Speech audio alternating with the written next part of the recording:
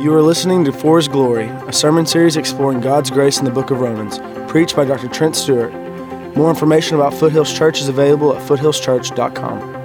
Today in Romans 15, we've got today, and then next Sunday is the final sermon in this series. And so, don't miss next Sunday. We've got some really cool things that are going to kind of help us wrap up this series, and a lot of folks are going to be sharing. And so I'm really excited about next Sunday. Don't miss that. Today, though, as we're kind of just really seeing the very end of this letter, Paul's given us more insight into his ministry. So let's start with this picture. Let's just show that picture first of all. Do you guys know who this is? What is this? That was kind of quiet. It's okay to talk, even though it's church. Who is this? The Thinker. Yeah, it's called The Thinker. Now, what you may not know is kind of where this actually comes from. This is a statue that really you see a lot that stands alone, but he's called The Thinker. He's obviously thinking, and this is the PG version, He is naked, but, we didn't want to go too far today. So what you may not know is that this is a part of a bigger statue.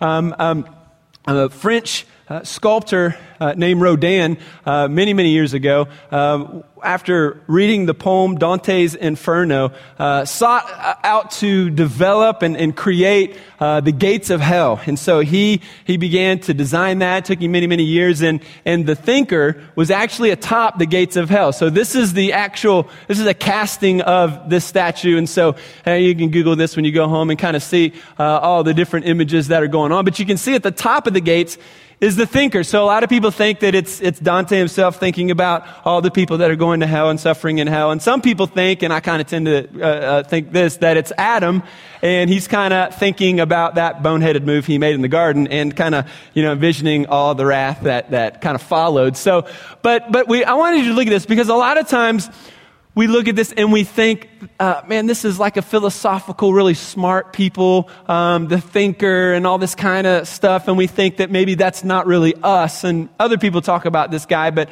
it doesn't really, kind of affect me because I'm not that great of a thinker. But I want you to think with me today. You, in fact, have been greatly blessed by our Creator. And He has given you this brain, and He has given you this ability that we call thinking. And you guys are great, amazing, intelligent thinkers, okay? Now, let's just back up and kind of break it apart a little bit. So when you woke up this morning, you thought about what you were going to wear. So, the day starts early for many of you, and you're thinking about, what am I going to wear? And guys got dressed, and then you looked at your wife, and you say, is this all right? You're kind of making sure everything went together. It's like no black socks with brown shoes and no black belts with, black shoes, all that kind of matchy stuff. So you think about that. And so some of you have kids and you were like, let's think about how we're going to get the kids all ready, out the door on time to church in order to watch the 5. We want to get there a little early. And so you went through that whole process and then, they didn't follow your directions. So then you had to think about how you were going to punish them. And so you're thinking constantly. Some of you guys are in positions, all of you, if you've got a job, you're thinking. You're making decisions, you're making personnel decisions, you're making leadership decisions. So you are thinking through some great ideas, and if you own a business or maybe you're a leader in an organization, you're thinking about how can I grow the business? How can I grow, financially? How can we take the business to the next level? And so you're great thinking, and you spend time thinking. Some of you are thinking about your future, and so you're saving. You've got a savings account, and you're throwing some money in there for one day. Some of you actually have a 401k, a retirement plan, and so you're thinking about the future and taking care, and so you're putting money in there. Some of you have thought about, your health and maybe automobile stuff, so you've got insurance for that, just in case something happens. And if if you got health insurance and everything's about to change, your business owner, you're thinking, maybe we should elect a new president. No, I'm not going to go there. But you're thinking it, we're all kind of thinking about what's going on. But anyway, so you're great at thinking. If you're married, you thought about making a family. So how many kids are we going to have, honey? And so you thought about that. And then you started to have kids. And then you started saying, why did we have so many kids? And then, if you're single, you're thinking about getting married and what your spouse is, what kind of spouse you want and where your wedding is going to be. And if you're a lady, girl, you're probably thinking about how many bridesmaids and what's it's going to look like and your colors, and you've got it all planned out, So we're great thinkers, okay? The issue that I want to start with today is if in fact we are such great thinkers, and you think constantly about business and family, and you're thinking strategically in all these areas of your life, why is it that when we walk into the church, why is it that when it comes to spiritual matters, why is it when it comes to our relationship with God, do we stop thinking? In other words, why do we not put as much brain power and thought and thinking into building God's kingdom, into making disciples, into impacting people with the gospel? Why are we not thinking about that?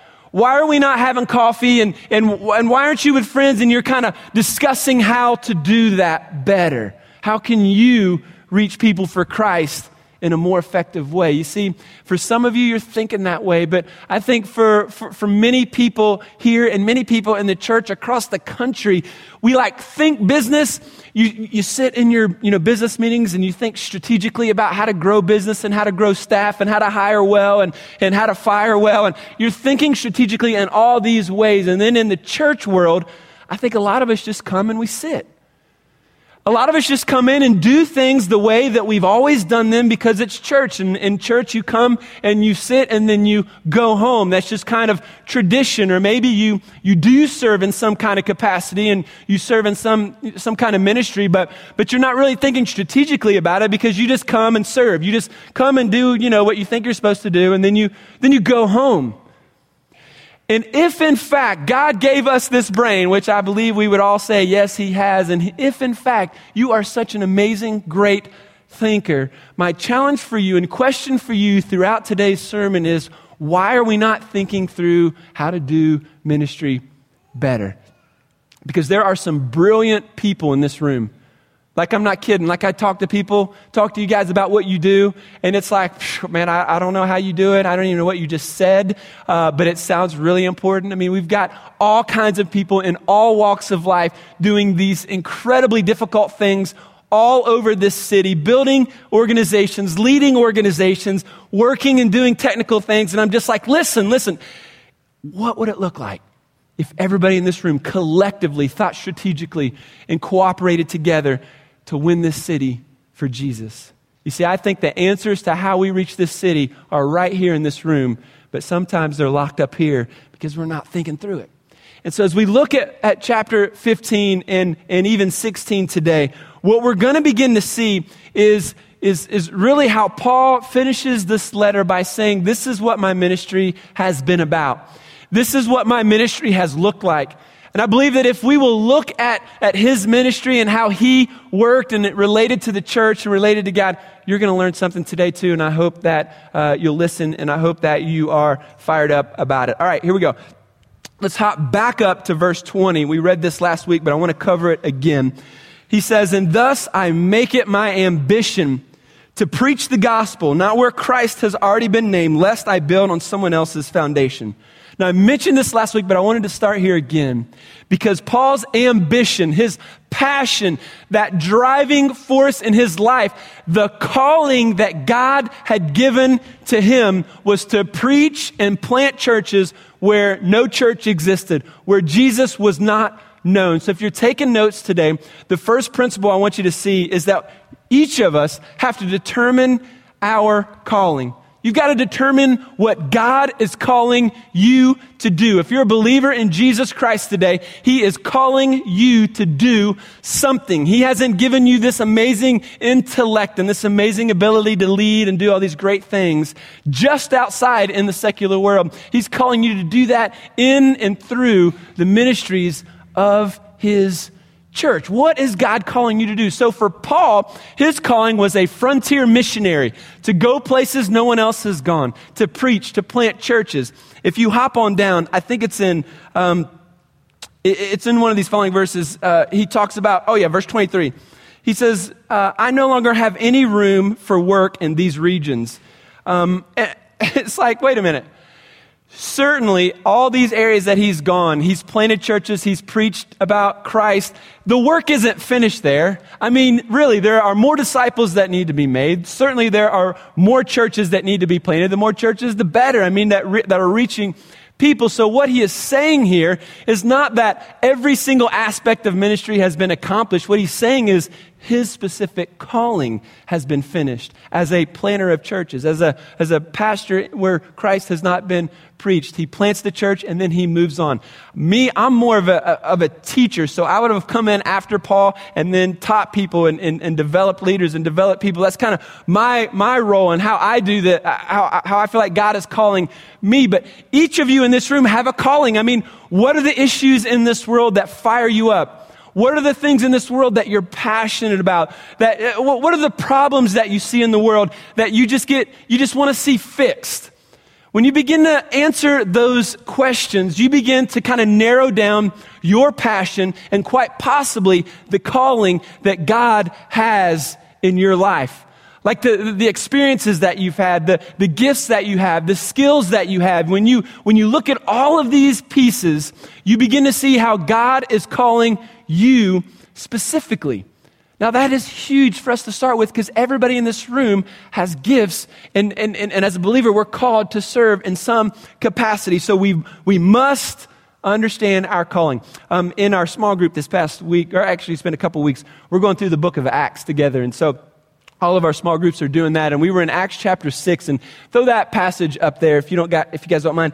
What we came to is that in the early church, there were some problems that were going on. There were some widows that weren't getting taken, no one was taking care of them, food wasn't getting to them, and so ministry was not happening.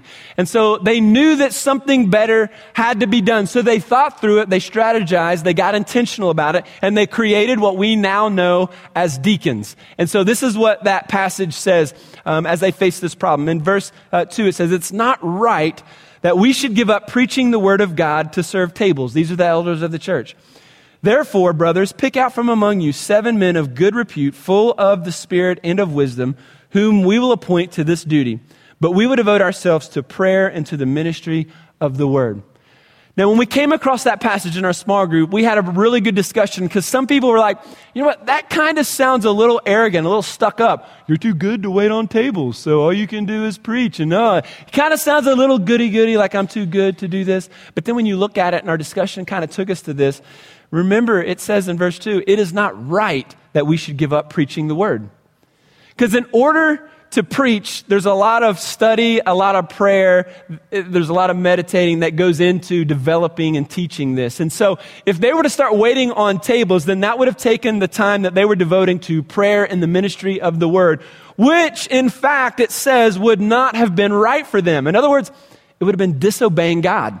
It would have been missing what God wanted them to do. And so this is why it's important to understand that everyone has a role. As an elder, I'm called to lead this church and to preach. I've got lots of irons in the fire. I've got a lot of different things and ministries going on, and so do you guys.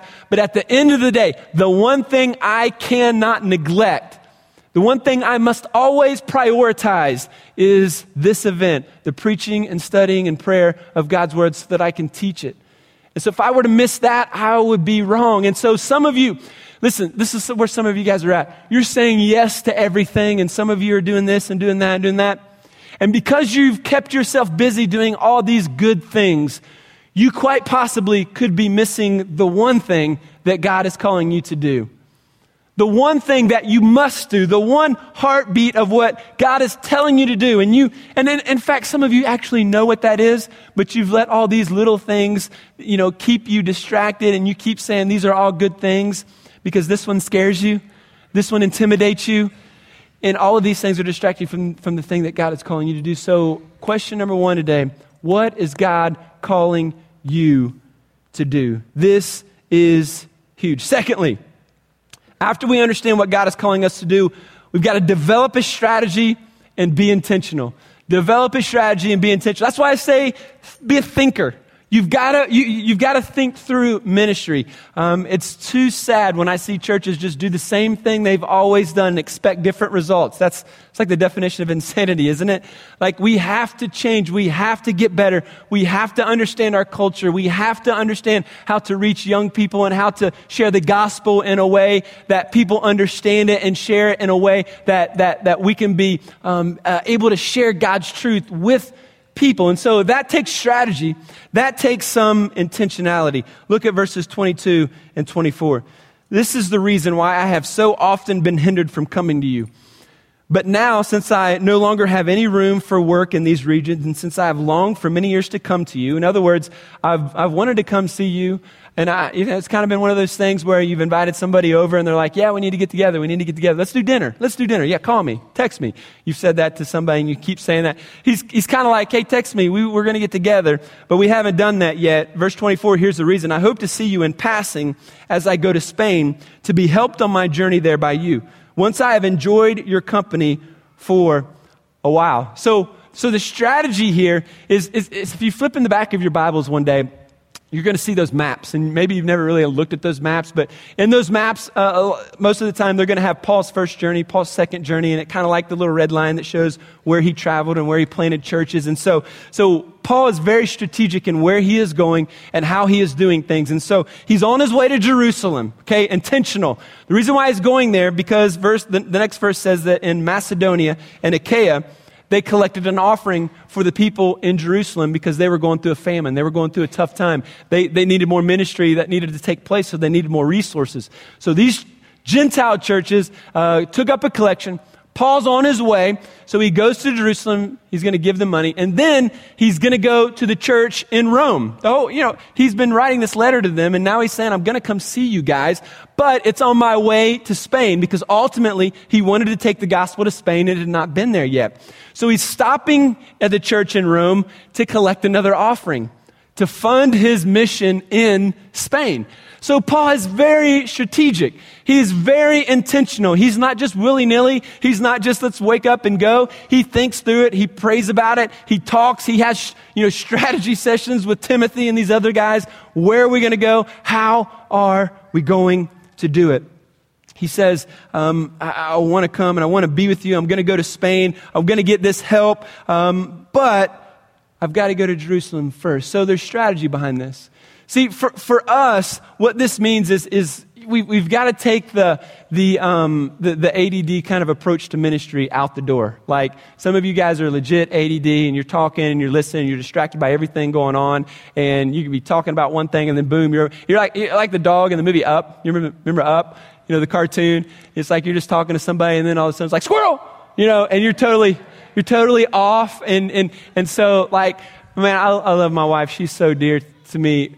She will be, working, maybe doing, laundry 1 second, and before she's finished, she'll see the kitchen and be like, oh man, I get to get the kitchen. And so then she goes and she'll do, next thing I know, she's in the garage, reorganizing the garage. And it's like, honey, like one thing, honey, one. And so some of you are kind of like that. And so what we have to do in the church world and ministry world, and you have to do this in your business, you do this all the time. You focus, you prioritize.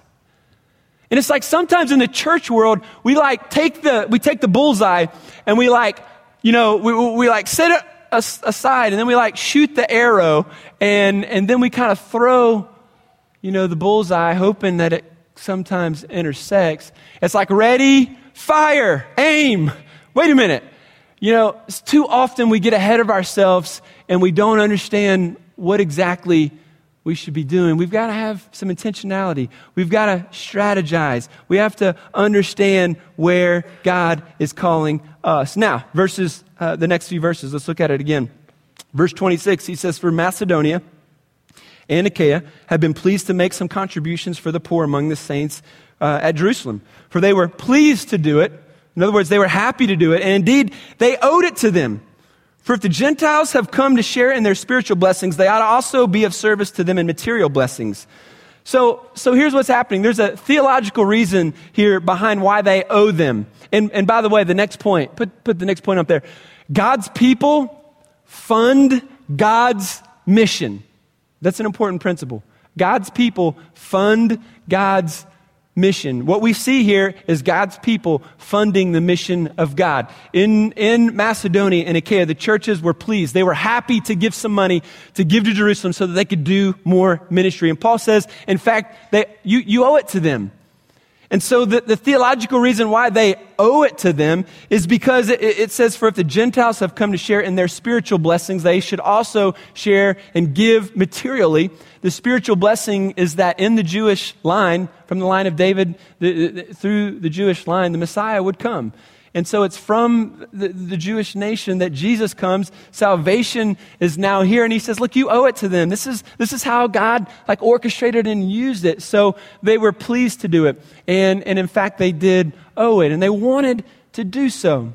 So this is big. This is big for me because, sometimes, depending on your background, there's a lot of churches that might do, offerings for special guest speakers, an offering, for special singers, an offering for, a certain missionary that shows up, or, an offering for Easter and then Lottie Moon and then, orphans in, Africa. And it's all the time offerings. And so we don't do that. We do one offering a year. It's the Christmas offering. A lot of churches do fundraisers, let's sell donuts and sell whatever. Let's have a yard sale and do all this. And I'm not necessarily knocking that. I'm just saying that in the Bible, when we read it, we don't see that taking place. We see God's people giving generously to the mission of God. So I'm not going to go to, a lost person and say, hey, man, can I have some money so that I can reach you for the gospel? Hook a brother. I mean, that just doesn't make sense. God's people give generously for the vision of reaching people for Christ. And so back to our offering. We do one offering. It's called the Christmas offering. Some of you guys are new. December 15th is when we're going to do this. And that offering is the one-time event all year that we give a special offering that goes specifically to our missions budget. So we take care of Brett in Haiti, our missionary in Haiti. We take care of Brad in the Dominican Republic, our missionary there. We're going to do some other mission work this year that this will fund. Our local partners like the Pregnancy Resource Center, Second Harvest Food Bank, all of these great local ministries we partner with. And so when you give to the budget, when you give every week and when you give to the Christmas offering, that's how we fund and that's how we give to these various things. It also covers, for this year, we're a little behind in our budget. And so a portion of the Christmas offering is going to go to budget catch-up. We serve a big God, and we have a big vision. So what we want to accomplish takes resources. So, I hope this year we're going to add some staff. We want to add some pastoral staff. We want to add some administrative help, those kinds of things. We want to save for the property next door so that we can one day move in and build a new worship center there, make this our student facility. We want to one day build a counseling center. That's really been on my heart. I want to, a lot of you guys are getting trained in becoming a peer counselor. And so, wouldn't it be awesome to have a center where, affordable biblical counseling could take place? And some of you guys are wired that way anyway. And so I could talk all day long about what we want to see done and how we want to help this community. But at the end of the day, it's funded by God's people. So it depends upon us. The last few months kind of realizing where we're at in our budget, I'll just be really honest with you as your pastor. It stressed me out and it's got to me. And over the last 3-4 weeks, God has just grown my faith in a way that he never has before. And there's been some cool things that have taken place, and mainly it's just in my personal time with God and how here's what I know. Here's what he's convinced me of. He hasn't brought us this far to let us down now, right? And that could be for you personally today too. He hasn't brought you this far to let you down now. When I look at what God has done in this church, it blows me away. Blows me away in the short time that we've been here and how God has just orchestrated this today. It's amazing. And so I've got a brand new hope and just strength in where we're at as a church and what God's going to do, I believe, through this Christmas offering. But all that to say, after we develop a strategy, it's intentional, the people of God fund the mission of God. All right, next. Number 4, So once we develop all this, the fourth thing is we bathe our ministry in prayer. Let's look at the next few verses here. Verse 30 and 30 through 33. He says, I appeal to you, brothers, by our Lord Jesus Christ, that the love of the Spirit to strive together with me in your prayers to God on my behalf. So he's like, look, pray for me, man, that I may be delivered from the unbelievers in Judea, and that my service for Jerusalem may be acceptable to the saints, so that by God's will I may come to you with joy and be refreshed in your company. May the God of peace be with you. So the idea here, what he's praying for is protection. He's getting ready to go to Jerusalem. We know in Acts chapter 15 through 17, he gets arrested when he goes. So this is the letter. Acts is kind of the history of the church. And so he gets much needed prayer because he was arrested. And then he's also praying that the people would accept him and that they would accept his offering. So he wanted all that to work out. So at the end of the day, who's praying for you? Who's praying for your ministry? When someone says, how can I pray for you? Do you have a response? A lot of times we don't have a response because we don't have a ministry and we're not thinking about what kind of prayer we need. And I'm just saying, guys, for some of the guys, if we would use some of our thinking brain power, that same amount of thinking brain power that we use for fantasy football and Xbox for ministry, and I think this church would change the world. If we would use just a fraction of the brain power we spend on how we can make more money in our organization and put it on the church and ministry, I think that God would blow the roof off of this place. God's people fund God's work, and we've got to bathe our ministry in prayer. Finally, in chapter 16, a lot of times when we read the Bible and you see a bunch of names, you probably think, oh man, I'm not going to get anything from this. It's just a bunch of, words, a bunch of people. I can't even pronounce their name. But here's the idea, the fifth and final point. For our personal ministries, we've got to create a team around us. We've got to create a team to accomplish the work. Just from personal experience, if you're a Lone Ranger kind of ministry kind of person, man, you're not functioning as God would want you to function. This church would not be where it is today had it not been for guys like Pastor Greg, Pastor James, and now Pastor Brandon. I mean, not to mention all the ladies, all the men, all the leaders and volunteers that have served this place for the last 4.5 years. I mean, the team is what makes it what it is today. And I think this list of 28, 29 people that he mentions here are a huge part of his success. These are all people in the church at Rome. So I want to cover some of them. Can't spend a ton of time, but here we go. Verse 1. Are you with me? If you're with me, give me a little All right, that's pretty good. You're with me. He says, I commend to you our sister Phoebe, a servant of the church in Cenchrea, that you may welcome her in the Lord in a way worthy of the saints and help her in whatever she may need from you. For she has been a patron of many and of myself as well. So here's what we know about Phoebe. First of all, the name Phoebe is a name after a Greek god. So she was a Gentile who had accepted Christ. Phoebe is a feminine name. It has you can tell in the Greek language, between feminine and masculine. And so she's a woman. Also, it says that she's a sister. So she's a woman. All right. And then it calls her a servant of the church. The Greek word there is the word diakonos. So she is a diakonos of the church. And so anytime that we see the word diakonos in the New Testament, it's either translated as servant or it's translated as deacon. Now, the context of that verse will dictate whether or not deacon or servant. And so if it's a diakonos of a specific person or a diakonos of the Lord, it's translated a servant of the Lord or a servant of Trent or a servant of whoever. In this particular case, when it says a diakonos of the church, most scholars and myself believe that this woman is actually a deacon in the early church. Now, if you come from Baptist worlds like I do, you are like, did he say what I think he just said?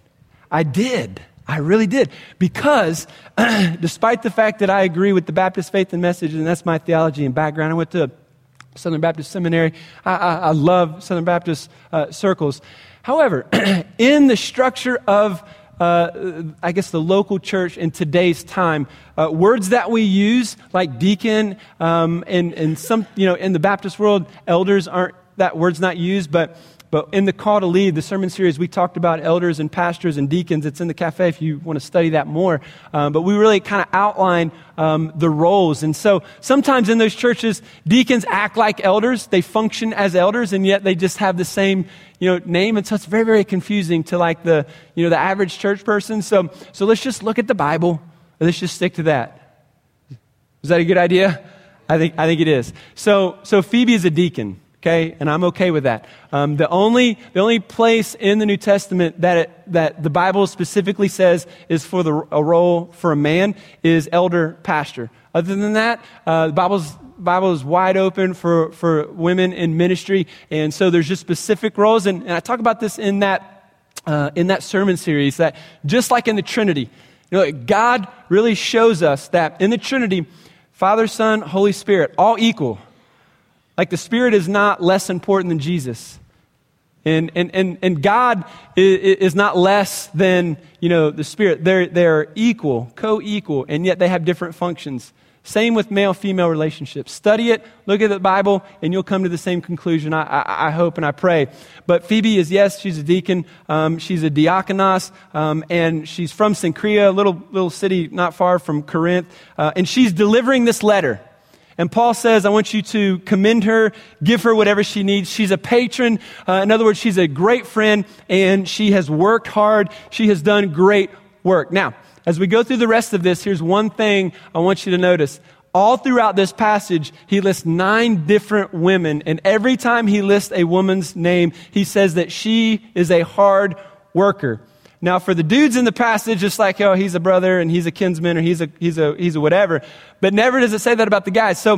But I want you to take this, especially ladies. Like the Bible is not a hold and push women down ministry philosophy mindset.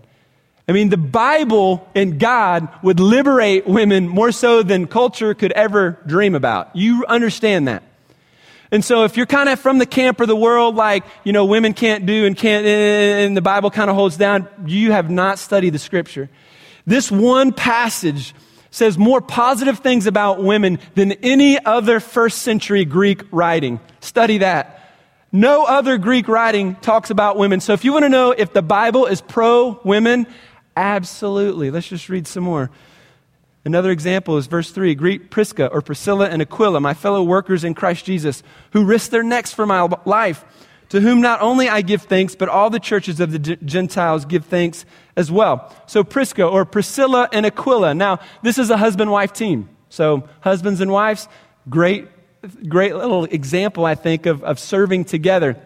Now, I think 7 times this couple is mentioned, Prisca, Priscilla, and Aquila in the New Testament. And about half the time, it always lists Prisca or Priscilla first, which is very, very interesting. Because even in today's culture, if you were like introducing a family or a person, what would you say? This is Mr. and Mrs. The Mr. always goes first in the culture, right? And even at this time, it was always, kind of Mr. or the guy first. But in this case, in the New Testament, Priscilla's mentioned first several times. And so it's just unique. Again, I think it speaks pro-women. And it says they risk their necks. So some kind of danger with Paul. And we should give thanks to them. Verse 5, greet also the church in their house. So what we see in the New Testament also is that churches didn't have cool, awesome buildings like this. What they had were homes. And so they met in homes. One of the reasons why we have small group in homes and we don't do them on the church campus is because, number one, we think it's biblical. But number two, it is one thing to be in a classroom setting and talk about your problems in your relationship with Christ. And it's another thing to be in my house, sipping on coffee, sitting on my awesome comfy couch, talking about your issues. I mean, it's a totally different environment and setting.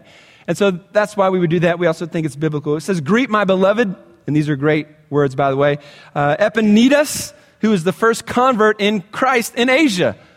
Give it up for Epaenetus. He's the first guy in Asia to accept Christ. Way to go, man. Verse 6, greet Mary, who has worked hard for you. Again, this is a woman. She's working hard. He makes that specific point.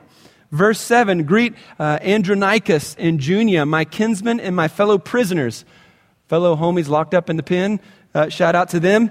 They are all well known to the apostles, and they were in Christ before me. In other words, they knew Jesus before me. I just kind of came and served them, worked with them. Verse 8, greet Ampliatus, my beloved in the Lord. Now, if your wife is pregnant and you're looking for names, don't go to chapter 15, all right? I'm just warning you.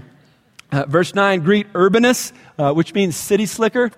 You can kind of see where we get the word urban from that, by the way. Our fellow worker in Christ and my beloved Stachys. That's a good one. Verse 10, greet Apelles, who is approved in Christ. Greet those who belong to the family of Aristobulus. Another interesting statement. He doesn't say greet Aristobulus. He says to greet his household.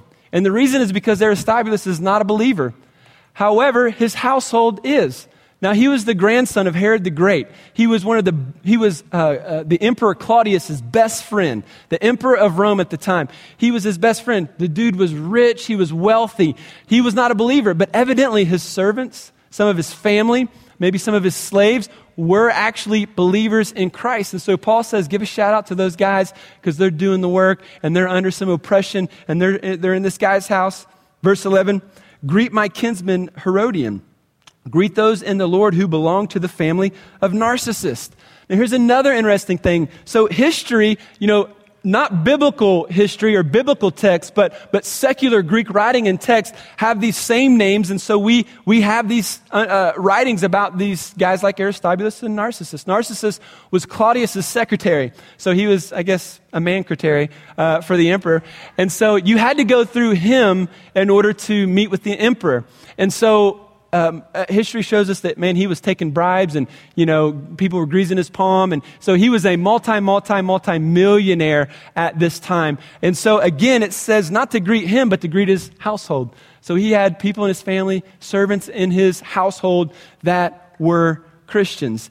Now, here's another interesting. After Claudius, anybody know who was the emperor of Rome? Any history buffs? You could probably just guess the one guy that you know and get it right. Nero, yeah. It's like, that's the one guy I know. I'm going with Nero, phone a friend, lifeline. Anyway, so he was the guy that pretty much, he kills Claudius, had him killed, he took over. And so Nero made Narcissus, this is all history, just read history, made him commit suicide. And when he made him commit suicide, he inherited all of his money. So Narcissus, multi-millionaire, he gets all of his money and he gets all of his servants.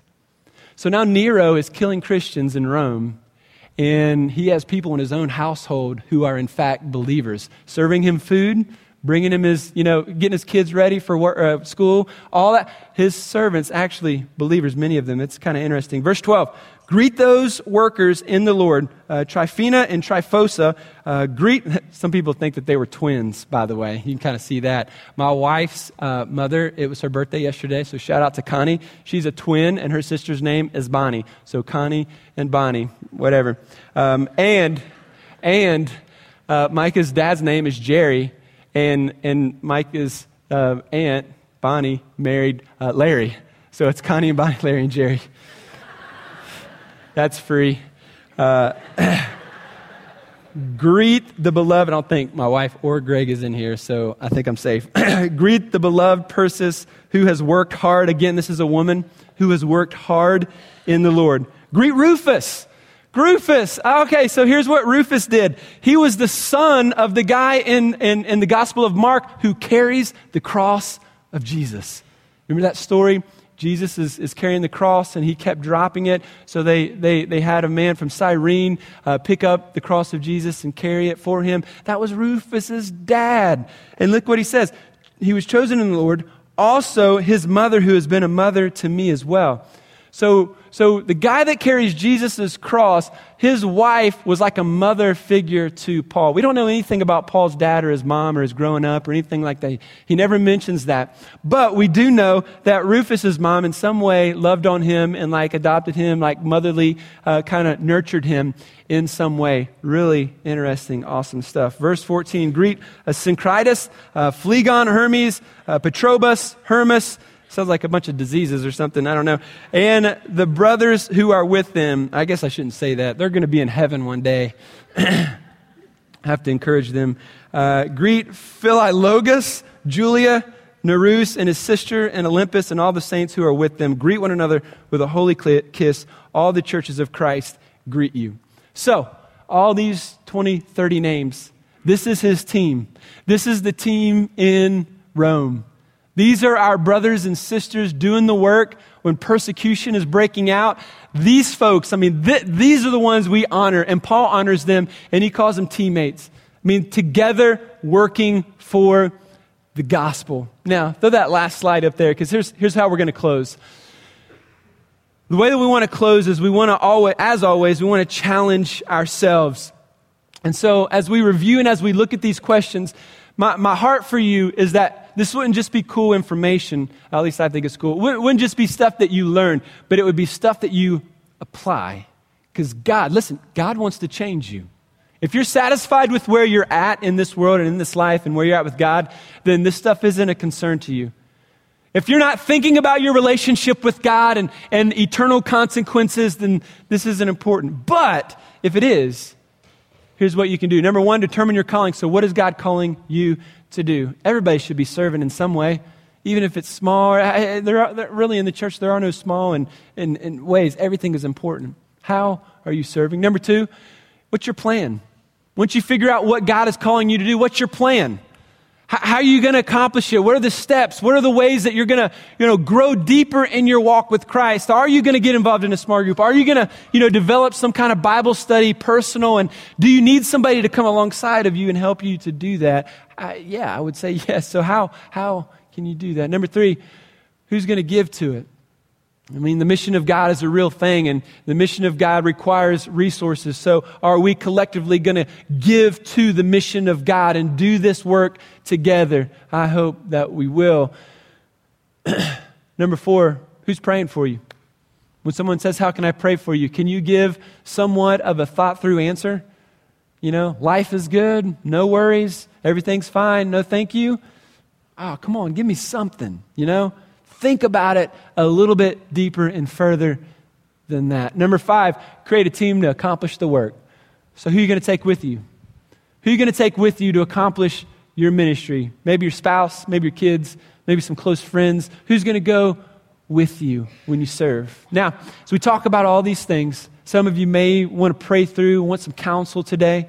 Some of you walk in here today and you've never received Christ, and that's kind of the first step. There is the first calling is salvation. So as you leave today, right when you walk out to your left, there's a room that we've been renovating for the last few weeks, and it's called the Care and Prayer Room. We've got counselors that'll be in there, and every week from now on, they're going to be in there. And so if there's ever a decision you need to make, ever some counsel or prayer that you would like to pray with someone about or talk with someone with, always, our counselors are going to be in there waiting for those who need help and prayer and counsel. Thanks for listening. More information about Foothills Church is available at foothillschurch.com.